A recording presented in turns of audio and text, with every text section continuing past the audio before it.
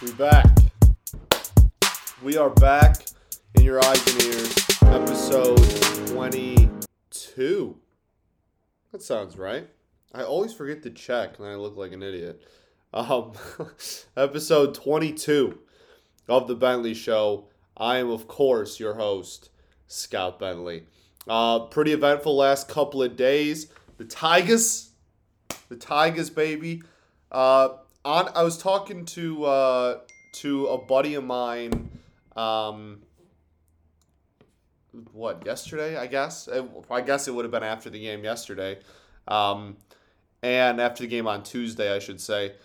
And he asked me, "This is the most fun 2-day stretch in Tigers whatever since blank."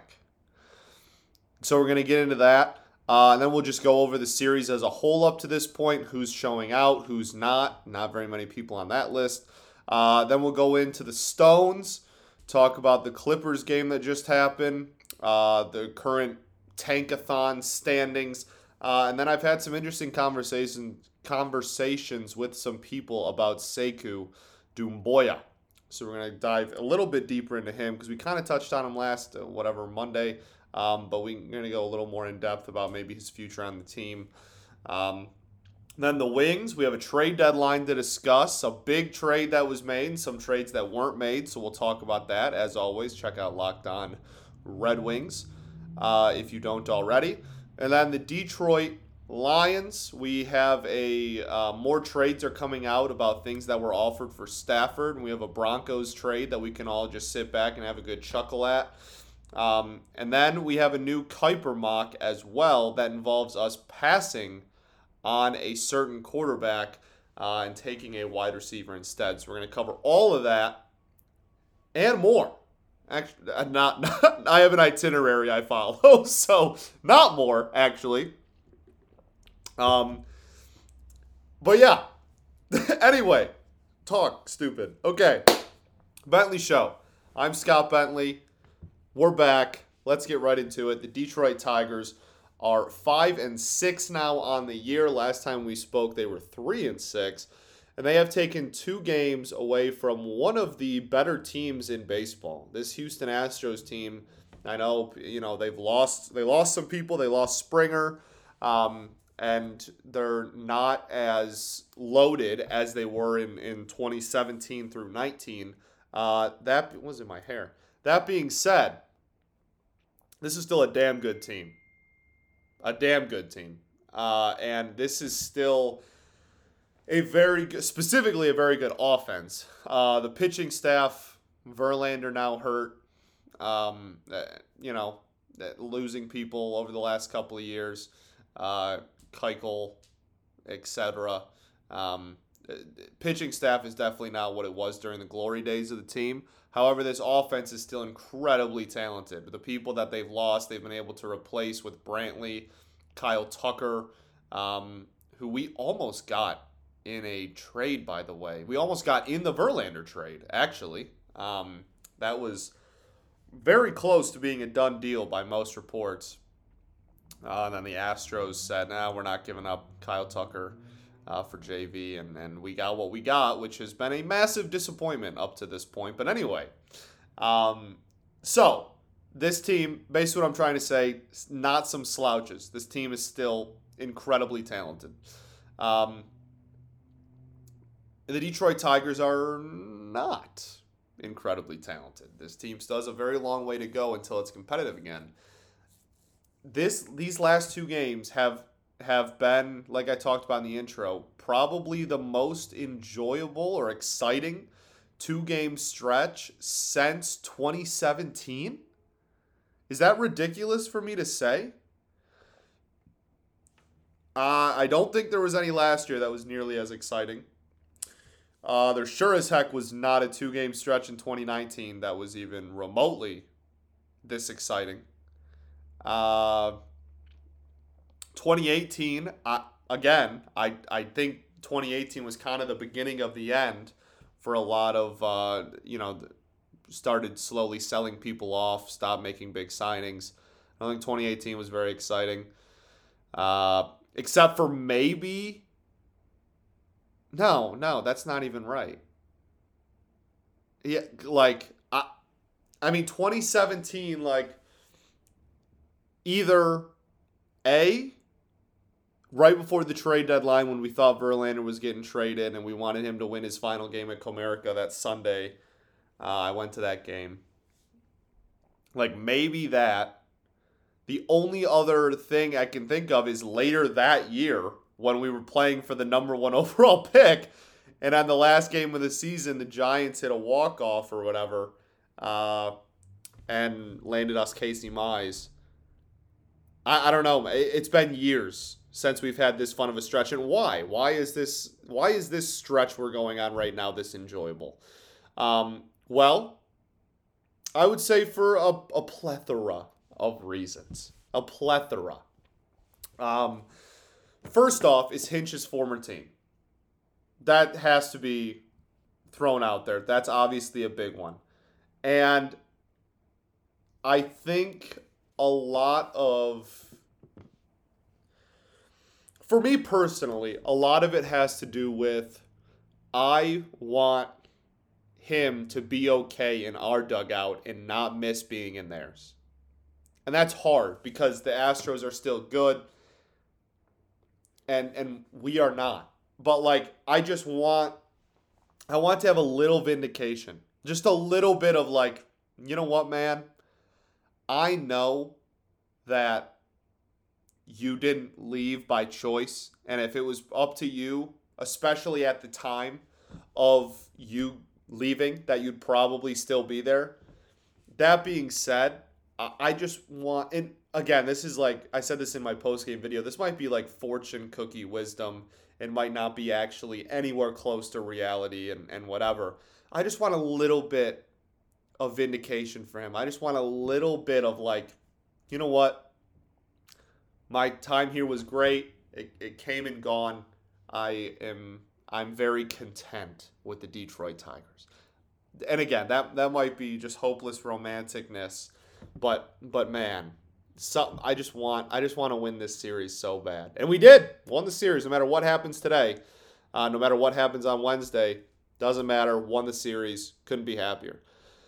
We'll start with the first game of the series, which was probably the most exciting game since the Verlander start before the trade deadline, when we all thought he was getting moved. I mean, because then he got traded, but it was kind of like blindsided. We didn't really know because it was post-trade deadline, clear through waivers and all that. So I think it was probably the most exciting single game since the Verlander's last start before the deadline. Honestly. That was 4 years ago, by the way. And that might be the most exciting game or most excited I've been watching a game since then. 4 years. Literally 4 years. The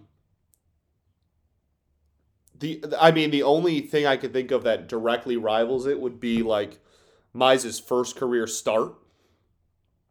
That was electric, obviously. Scooble, first start, that thing. I don't know, man. Regardless, one of the most exciting moments of the last 4 years, easily. If it's not at the top, it's right behind the top. Mize was unbelievable. He was unreal. There's no other way to put it. The dude was absolutely shoved for 7 innings. 7 innings, 5 Ks, couple of hits, and shutout ball, no runs. He looked unbelievable, and I think what made him so good was that he finally stopped trying to get everyone to swing and miss out of the zone and stopped trying to nibble everything. And I've been talking about this for months now. He finally was like, you know what? I'm a bad MFer.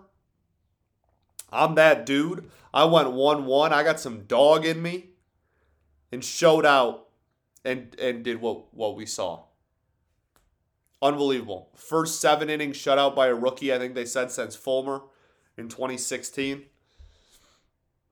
Unbelievable, man. And what made him great? Well, first off, Chris Fetter is very good at his job. I had a conversation with a couple people that pointed out to me how incredible, how important, I guess, he is to this team. He's unbelievably important and unbelievably good at his job. Casey Mize said in the post-game interview, he was like, you know what? My fastball command was bad in the first inning. Fetter pulled me and Griner aside, said have more intent in your warm-up pitches, and then made some mechanical adjustments for him. For the rest of the game, Mize was damn near unhittable. Chris Fetter is really good at his job. Way better than Rick Anderson ever could have even dreamed of being. And we've talked enough about Rick Anderson. That era's done. Whatever. Don't really care. Wish him all the best. But Chris Fetter's here now, and I could not be happier. So we have that. We'll get to Griner after we talk about Mize.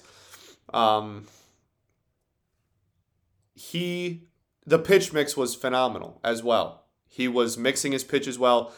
He wasn't using the fastball to get ahead in counts. He was using the fastball. He was using the more of the off-speed stuff. The splitter, he threw a ton of the splitter, which is great. He was throwing the cutter a lot, which looks awesome.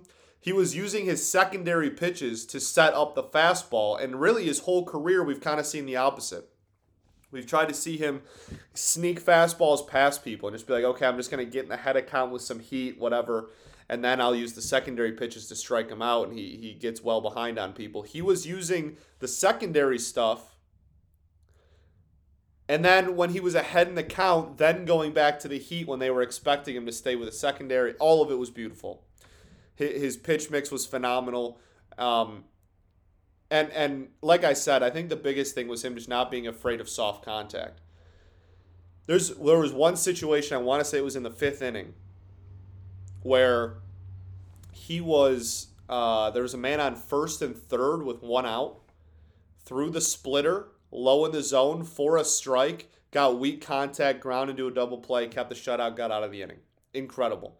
He also, for the first time ever, had two or three maybe even, really quick innings. This start did not start off well. His first 2 innings were not great until Fetter pulled him aside and he went out there and made those adjustments. Truly, this start was not looking to be very promising. This was like another kind of start for Mize. This one was a turnaround and of epic proportions, and that makes it even more special. And honestly, the fact that he was able to make those adjustments mid-game and have the end result that he did truly made him even better than he was. Better than he was. That doesn't make sense. Made the win even more impressive to me. Unbelievable, man. Unbelievable. And also, I have to give credit where credit is due. Grayson Griner looked great behind the plate. And I tweeted that out. And I had some people talk to me and were like, hey, I don't know, like, is this like a cry for help? Like, are you like kidnapped? And it was just super funny to me because I've just slandered him so much that that when I actually complimented him, people were confused. So I think that a lot of people, I just think it's funny. I just thought it was a funny moment. Whatever. Move on. Stop stalling. Griner was phenomenal behind the plate. And I think that's cool. Like, I don't want to downplay it. It's super cool. And I think that Wilson Ramos is not good defensively. We will get to him, I'm sure, in a second. Look, man, I really I don't like I don't care that he's leading the league in homers and like hitting so well. Maybe don't care is a little harsh, but like him leading the league in homers 10 games into the season is not me going like, "Oh my gosh, I was so wrong about this signing. I'm so glad we have Wilson Ramos." And I absolutely did still or I'm changing my mind and I no longer wanted a defensive catcher. That's just, you're not going to hear those words out of me. That's just not how this is going to work. It's awesome. It's been a huge plus in the lineup. It's great. And it's justifying the signing for the front office because they knew that they were choosing a bat over a glove. That's all great. But, like, it's not going to make me change my opinion on it. Back to the original point, he is not a good defensive catcher. Not a good framer. Not good behind the dish, really. And Griner called a great game for Mize. And on top of that, he received a great game. The framing was solid. It wasn't elite by any means. He wasn't Jose Molina back there, but it was really solid, especially on inside and outside pitches, east to west. His framing was actually really good. Now, Angel Hernandez was behind the plate. I'm not going to pretend like that wasn't a thing. But the east to west framing was really good. Still kind of let the glove dip. Needs some work to do for framing down low. Regardless, looked really solid behind the plate. And then, of course, went like 2 for 3 or 2 for 4 or whatever with a home run and a couple of RBIs.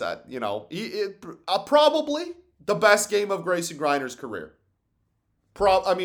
In reality, that's probably the best game of Grayson Griner's major league career. I don't think there's really close, to be honest with you. So that's awesome. So happy for everybody involved. And if Griner can establish himself as a solid defensive game caller behind the plate, he will be. I don't think anyone's ever going to look at him and be like, "Oh my gosh, like he's really good and belongs on a major league roster." But people will warm up to him being behind the dish. People are like, "Oh, okay." Like Scooble or Mize Day today, which, I really hope today we have a good day today because of that. And I really hope that Griner is behind the plate and not Ramos. At least he will have some role and people will have some relief when he's actually in the lineup on certain days, which is, I think, different than what a lot of people can say about his career up to this point. Baddoo continues to be Baddoo. Love him to death, man. Love him to death. He's so humble, too, his post games and whatever. So sick. Like, he's just such a cool kid. He homered again. He now has the most home runs through the first 8 games of a career. Does that make sense? Most home runs through your first 8 career games in Tigers history, with 4 homers in his first 8 games. A Tigers record, and I think he's like one of 25 people in the history of baseball to accomplish that. Phenomenal story. He has the highest slugging percentage through 8 career games in the history of the American League. It's like 1050, not an OPS, 1050 slugging percentage.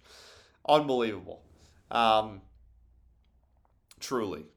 What a great story. He's actually looked pretty good defensively too. I think he's measured out to be a plus defender in left, and an average defender in center. So we'll see. He's actually looked pretty solid there, which would, again, we're carrying 5 outfielders. So like if one of these dudes hit as like a long-term option, I'll be happy. Reyes is not. Grossman, I love Robbie Grossman. I love the signing, but he's a little too old to be considered like a long-term, solution out there. Jacoby Jones is 30 and hasn't really gotten that much playing time this year. I don't know. I think his days are kind of getting numbered. We have Baddoo, and then who's the last one?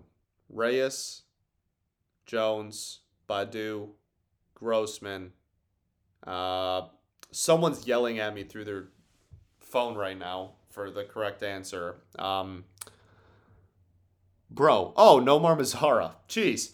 Nomar may or may not be a long term. We'll see. He's played a lot of DH this year because we have so many outfielders on the roster. But we'll see. He's already doubled his home run total from last year, so that's awesome. Last thing, we'll preview tonight's matchup a little bit, Wednesday night's matchup a little bit.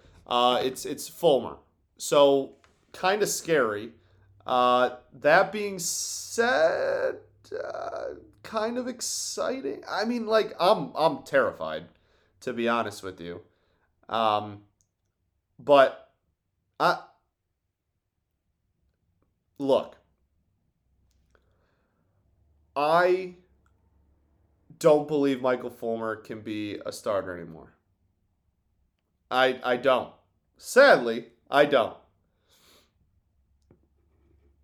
I think that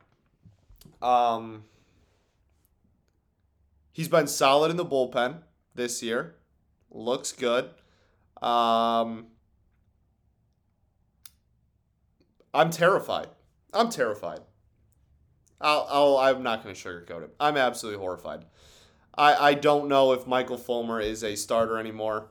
I don't think Michael Fulmer is a starter anymore. But Tehran's on the 60-day IL.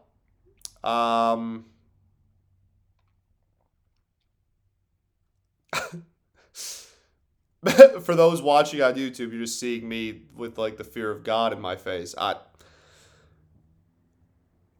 think I haven't seen anything that leads me to believe that he can be a starter at this level anymore, which is sad, and I would love to be wrong. I'd love to be wrong anytime I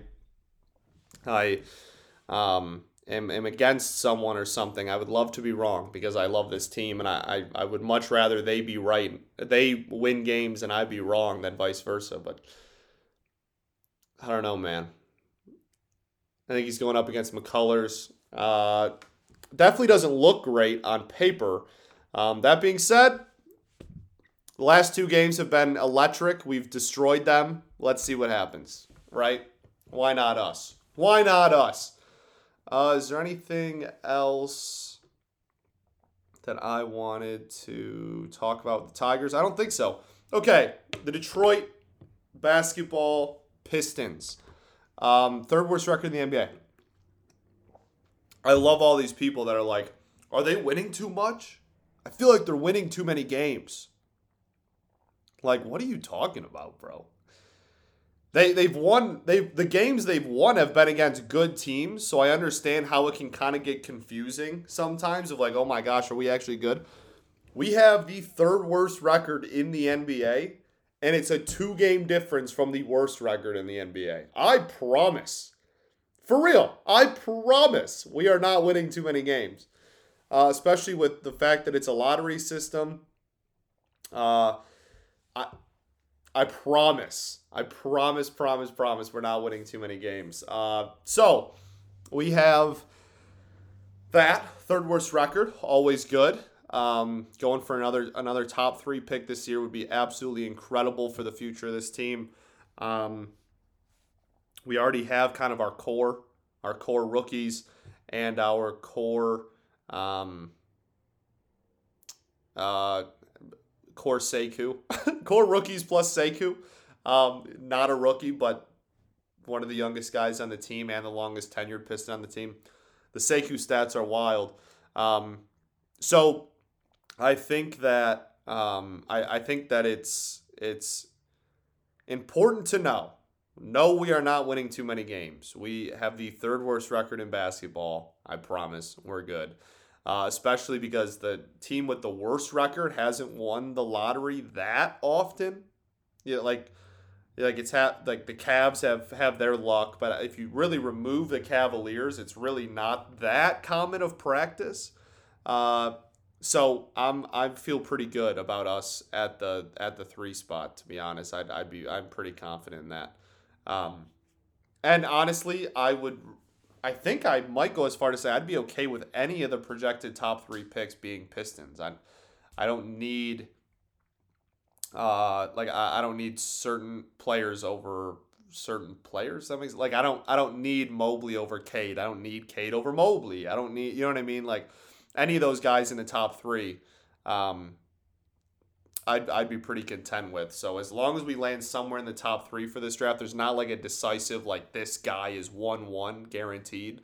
I'd be pretty happy with any of those guys. So, yeah, I just think it's important that we know and that we are very, very,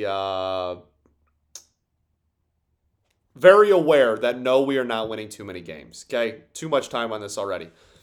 Sekou Doumbouya. Oh, do we want to do the Clippers recap? We can do the Clippers recap. So we played the Clippers last night. No, like a minute ago, honestly. Like Monday or Sunday, maybe even. A few days ago. We're about to play them again tonight, Wednesday, April 14th. And we played a competitive game and dropped it at the end, which is perfect. That's fine with me. We have one of the worst crunch time records like in the last several years, which is like, I want to say the stat is like within a 5-point game with 2 minutes to go or something like that. And what your record is in those games. And ours is absolutely abysmal.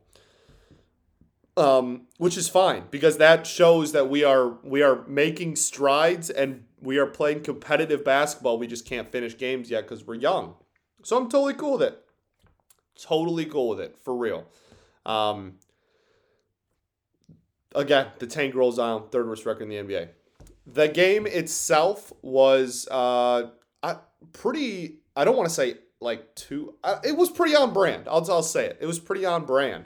Kojo is stepping up. I still don't think he's a long-term solution to the team. He's too old, which is wild that in sports you can say that about a 29-year-old, but like you get the point. He's just like future plans for this team. I don't know. I don't really expect Corey Joseph to be like part of that. But he has a year left on his deal. Maybe we can flip him for something this offseason or even next trade deadline. I'd be totally cool with that. Sadiq Bey continues to be Bey. That's probably been done before. I definitely just didn't like think of that. BAE, right? There's no way that hasn't been done already like a million times. Anyway, he was phenomenal.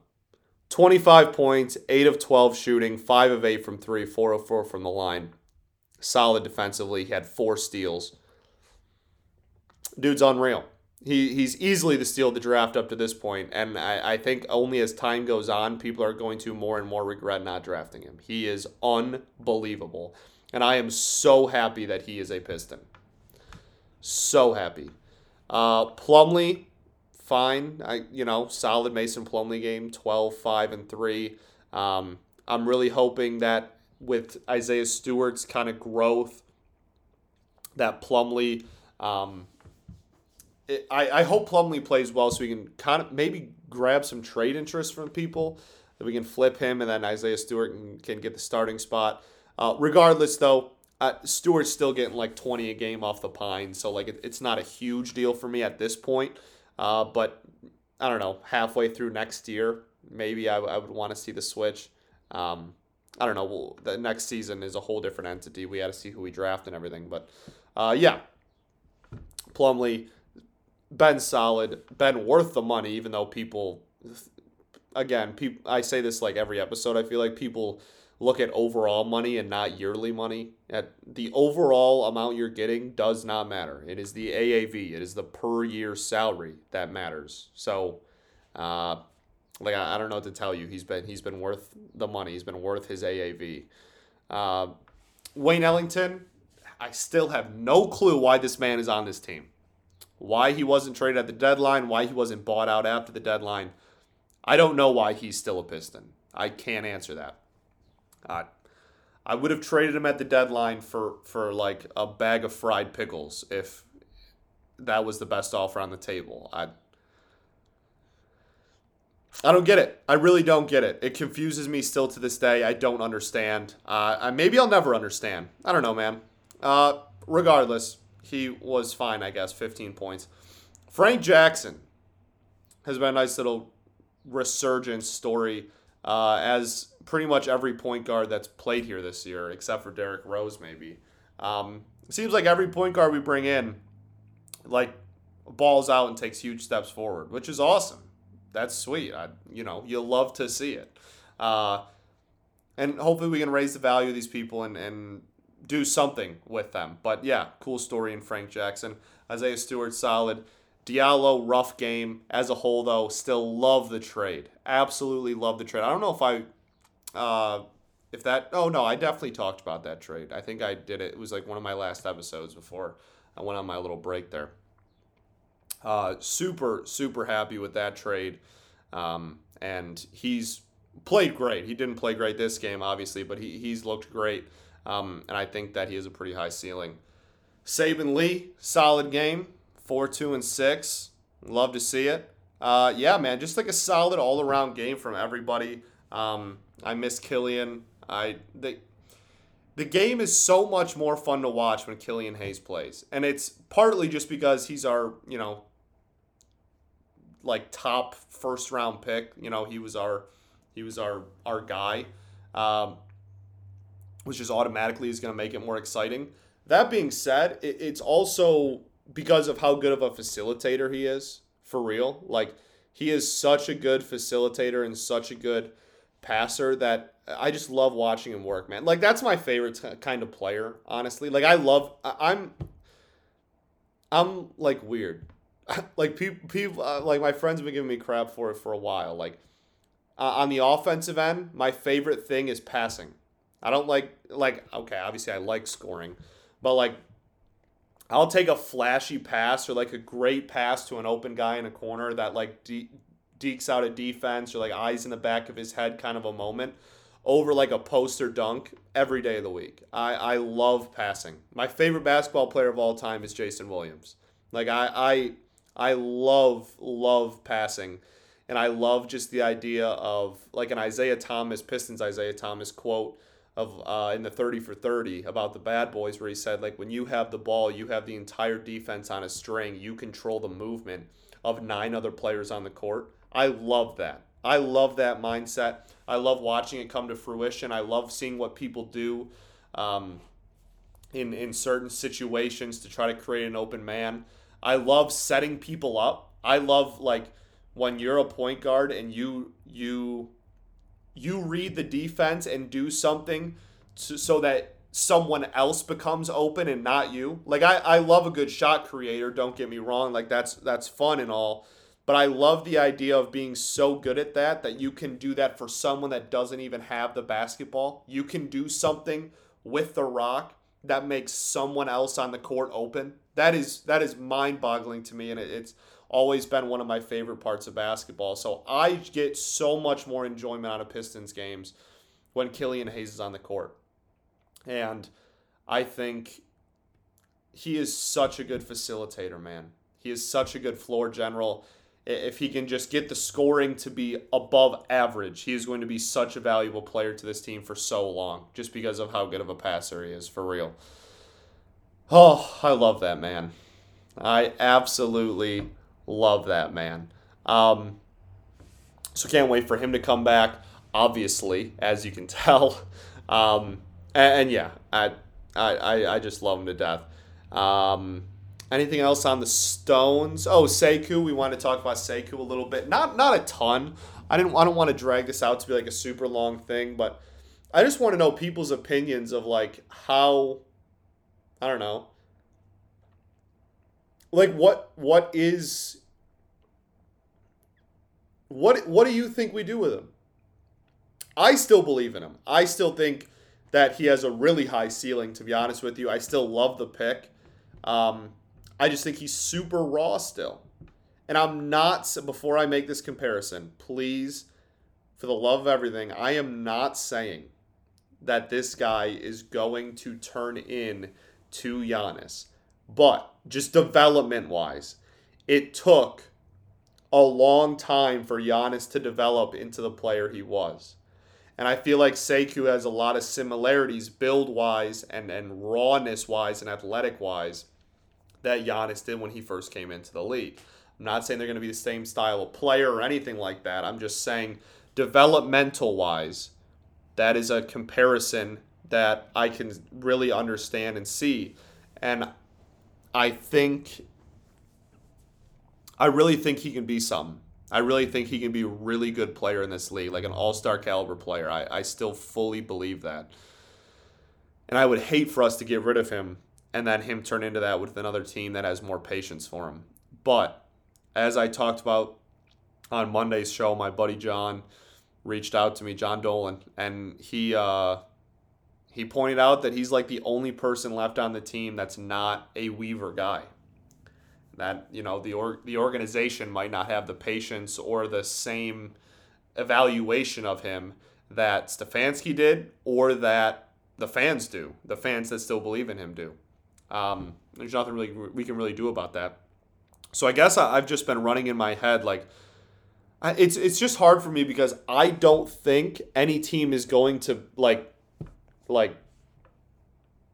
overpay for him based on what we've seen in his NBA career. You know what I mean? It's not like he can just be like, oh, you know, I'll give you like 2 first-rounders for Sekou because he's an up-and-coming star. Like, he hasn't looked great. And he's made strides. He's finally getting some minutes. He's made some good strides, especially defensively. He had a nice block the other night. But, like, as a whole, I think I don't see the value in getting rid. I don't think the price makes the value make sense to trade him currently. That's, I guess, what I'm saying. I hope that's English and that makes some remote sense. But yeah, it's definitely something to keep an eye on and a very intriguing storyline as this rebuild gets further and further and we become more and more competitive in the Eastern Conference. Okay. Bada bada, bing bong, pow. I don't know what that was either. The Detroit Rocky Red Wings. The trade deadline is passed. As always, if you want full Red Wings analysis and breakdowns, go to Locked On Red Wings. I'm a co-host there. We have a lot of fun, and we do 5 episodes a week. We also have an interview coming out, I believe on Thursday, with Igor Larionov II. Igor, actually, oddly enough, Igor went to middle school with me. Igor and I went to middle school for 3 years. We literally, he went to a different high school, and we didn't go to we didn't like grow up together by any means. But yeah, we actually went to middle school together. So it was a really weird full circle moment where like I have my gig and he's obviously playing professional hockey in the KHL currently and stuff. So like he's a professional hockey player.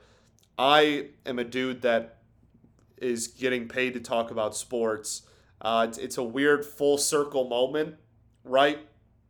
When I kind of am I'm interviewing a dude that is in my grade in middle school and that I went to school with growing up, and now we're like reconnecting and interviewing. I'm interviewing him. Very funny. He's a hilarious dude. He always has been. Really great interview. Like a ton of fun. One of the most fun interviews we've done over there. And yeah, he's a really cool guy. So check that out, Locked On Red Wings. We also do actual Red Wings talk and analysis, I promise. We have 5 episodes a week. We literally do every business day we have an episode. So I promise we have a good healthy balance between kind of fun stuff like that and actual Red Wings analysis. So definitely if you want your Red Wings fix, go over there. We have a lot of fun. Okay, the trade deadline has come and gone. And one trade to rule them all, one trade to bind them. That was wild. It not only was it just a wild trade, right? Like obviously we traded Anthony Mantha. For those who don't know, if you're living under a rock, the Detroit Red Wings traded Anthony Mantha to the Washington Capitals. It is wild that not only did we trade him, the trade didn't come out until half an hour after the trade deadline. And we didn't make any other moves on deadline day. So, it was wild to me that how do I even word this? It was just the ultimate like nuke. Right? It was just like, okay, like the trade line came and went. We wanted to trade a ton of people. We traded no one. And now we're just like, well, shit. This is not fun. This is not what I signed up for. I wanted to make a lot of trades and stuff. And then, sure enough, half an hour after the trade deadline, hey, like your probably second best player just got shipped. Unbelievable. I'm going to start. We did a lot of breakdown on the Mantha trade over at Locked On Red Wings. We brought in the Locked On Capitals crew and talked about the trade from both sides, which was awesome. So we do a lot of full down breakdown, whatever, on that. You can go over and check that out. But I wanted to talk about first off, we fleeced them. I think we fleeced them. I don't think there's any other way around it, to be honest with you. I think we got the better end of the deal. I think we got... The fact that we got picks on top of that is nuts. You know? Anyway, I just can't get over how much we won the trade. And I do think Mantha will be a lot better over there. I do. And I think he could actually... Honestly, he could reach the ceiling that people have been thinking that he could reach for years here. I'm not saying that's out of the question at all. That being said, I don't think this will ever be a trade. This will be a trade that Washington, if he works out over there, Caps fans will be like, okay, I'm actually pretty happy with this trade. I don't think this will ever be a trade that Red Wings fans will be like, oh, damn, like, 3 years from now, I kind of regret that trade. I don't think that'll ever happen for Wings fans. I think we'll always kind of have the upper hand there. I want to talk about what didn't happen because I think it's also really important to talk about. Obviously, I've said it already a million times on a broken record. Mantha shipped. Luke Glendening is still on this team. Jonathan Bernier is still on this team. Bobby Ryan is still on this team. That being said, Bobby Ryan was because he got hurt and can't trade a hurt person. So that one's a little more excusable. It's the Mantha trade saved the deadline, in my opinion. I think the Mantha trade literally saved this trade deadline. I think a lot of people, I put a poll out on the Locked On Red Wings Twitter account of what would you grade this deadline, A, B, C, D, F. And most people said A. The second most popular was B. And then like 3 people combined voted for C and D together. So like not very many people unhappy with the trade deadline. But a lot of people in their replies were like, at 3 o'clock, I was ready to put F. And I think that's totally fair. I think that is 100% fair. I think that this is a deadline that was saved by one trade. And we won the hell out of the trade. And I'm glad Steve Yzerman's my GM. But if that trade doesn't happen, I think this is a failure. Because we didn't move Glendening. And we didn't move Bernier. We weren't able to move Bobby Ryan, which again, due to an injury, but still. I think that, I don't know, I think that this trade really saved the outlook of the fan base's opinion of the deadline. I don't think that this would have been, I don't think it would have gone over very well. I would have been upset. I would have come on here and been upset with you, to be honest. If the Mantha trade didn't happen. And that's not to say I wanted Mantha gone. It's just that trade was so beneficial and so lopsided currently in our favor that it made up for not getting rid of Glendening and Bernier in them. So I guess I just wanted to point that out. I think it's weird. And then they even asked about it in the press conference after the deadline. And he was like, and Yzerman was like, look, man, honestly, we didn't really have any deals. He said he had one deal on the table for Bobby before he got hurt. One. And he was like, it was a pretty quiet deadline, to be honest. And and nobody, like, we had some phone calls here and there, but like nothing even came close to fruition for anybody else. Now, that's probably part coach speak, but I don't really care. That's interesting to me that some people out there thought we were getting a second round pick for Luke Glendening. We got nothing. And I'm not saying anything's wrong with that. Because again, the Mantha trade made me very okay with our deadline. I grade it like a B plus probably. I'm very content with our deadline. I'm very happy with it. And I think that because the Mantha trade happened, I'm okay, man. I'm chilling. I'm not upset about Glenny or Bernier being on this team. But the Mantha trade saved it. And like I said, that's okay.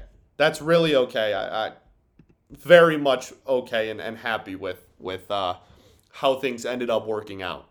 Just an interesting thing that I wanted to bring up. The Mantha trade in itself, look, the people we got back, Panic's a salary dump. Sure, it'll be a depth piece. But the kid is nice. Kid's nice with it. Like I said, we interviewed some Caps people on Locked On Red Wings. If you want like a full breakdown of the Caps fans' opinions of our return, the players we're getting back, that kind of stuff. But first and second round pick. First round this year, second round next year. It's kind of like Stafford a little bit, where it's like, okay, like I really want Stafford to do well with the Rams, but like if they sucked, our pick is better. But like I really want him to do well, so I'm not going to root against him. But if he does suck, it's like, okay, not a big deal, right? You got to root for the Caps to lose in the first round, right? Like you have to. Like I'm sorry, I love you, Ann. I love you, Big Tony. I always will. You're the man, but like, man, I got to root for you to lose in the first round, brother. I have to. If you lose in the first, we get a high 20s pick. If you go deep, we're going to get like 28 to 30. If you win the cup, we're going to get 32. I can't be having that, Tony. I can't be having that. You got to choke first round. I'm sorry. I'm so sorry. But I got to have you lose in the first round, brother. I love you to death, but it's got to happen. All right. As always, Locked On Red Wings for more in-depth, awesome analysis with fun people. We have a good time over there. And we kind of know what we're talking about, so that's fun. Last one, the Detroit, what are we on? Football Lions. First things first, I'm the realist. No, I'm playing. First things first, more trades are coming out about the infamous Stafford scenario as we get further and further removed from it. The Broncos trade package was announced. Now, I was notably down on the return and did not think we would get anything really good for Stafford. I thought we were going to get some mid-round picks because I just didn't see quarterbacks getting moved at the rate that they were this offseason. I was wrong, and I was an idiot. And I love to admit when I'm wrong, especially when it benefits the team. I was very happy to be wrong. I was wrong. It happens quite a lot. I'm sorry that for some reason you listen to this podcast about a dude who's wrong quite often. But it happens. I'll admit it. The thing that was wild to me at this Broncos trade, because they did offer a first-round pick. And I went on record saying I didn't think we'd get one. But I'm still right that, like, I'm still not stupid in this regard because we would, okay, the offer was the Broncos give their first rounder, which is what, 9? Is that right? Yeah, 9. So we have 7. They give us 9. They give us 9. That's weird to say when talking about a Stafford trade. They give us 1.9. We give them Stafford and a second-round pick. Now, That's absurd. And that's why I mean, I was wrong, so like none of this really matters, but like I don't feel as wrong about this one specifically because like they literally wanted Stafford to move back like 30 picks. That's ridiculous. We're not giving you a second round pick to get Matt Stafford. That's just simply not happening. I didn't think we'd get high picks. And none of the mock trades I drew up did I have us giving rid of draft picks. That is absolutely absurd. So I just think it's funny. I just wanted to bring it up because I think it's hilarious of how horrible of a deal that is. In no way, shape, or form would that have ever been accepted. That was egregious. And like 7 teams' offers that have come out were all significantly better. That was easily the worst offer to date. And it is hilarious to me. So I just wanted to bring it up just so we could all have a good chuckle together at the Broncos' expense. Okay, so a new Mel Kiper mock just dropped. And we always break down Kiper mocks. So here's the top 10. Okay? Now, pause when something weird happens. At 1, Jaguars, Trevor Lawrence. At 2, Jets, Zach Wilson. At 3, Niners, Mac Jones. Still not completely convinced that that's real, but that's 2 mocks in a row that he's had that happening. 3, Niners, Mac Jones. 4, Dolphins. A trade with the Falcons that has the Falcons picking 6 and the Fins picking 4. There's some other stuff involved, but for this top 10 purposes, that's all you need to know. Dolphins taking Pitts at 4. 5, Bengals take Sewell. Honestly, probably safe. They're either going to take a tackler or receiver, so that's fair. 6, now the Falcons. Take Lance. So now the 7th pick is up. If you've been paying attention, there's a massive lack of a certain Big Ten quarterback that had a certain lack. What am I trying to say? There's a certain lack of a Big Ten quarterback up until this point. That is barely English. I haven't said Justin Fields' name yet, okay? I'll just say it. At 7, he has the Detroit Lions taking Jamar Chase, wide receiver, LSU. 8th, the Panthers taking Devontae Smith, which now that they've traded for what's-his-nuts, Darnold, they probably do go wide out, so good for them. At 9, the Broncos take Michael Parsons, first defender off the board. And at 10, the Patriots, via a trade with the Cowboys, take Justin Fields. I wanted to get everybody's, because if you are a loyal listener, which I appreciate so unbelievably much, if you are a loyal listener and have been listening for a while, you would know that at the beginning, that's not even what I'm trying to say. For a while now, I have been saying that I don't want us to pass on Fields if he's there at 7. I've been saying that for a minute, probably since the inception of the show. The beginning of the show. There we go. I did mean to say beginning. Since the inception of this show, I think I've been pretty clear that I don't want us passing on Fields if he is on the board at 7. But the inception of the show was in January, and this mock has changed a billion times since episode 1 of this show. It's tough. It's really hard. This draft is super hard for me because I've been very vocal about the fact that we don't need to take a quarterback this year. Again, those who have been listening for a minute know that. I've been, for a while now, I've been talking about how you have Goff for the next 2 years automatically, and then after that you can cut him for no cap hit.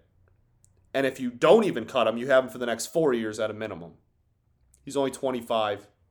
You can have him for the next 2 to 4 years. You don't need to take a QB this year. But it's really hard for me to justify passing on Fields.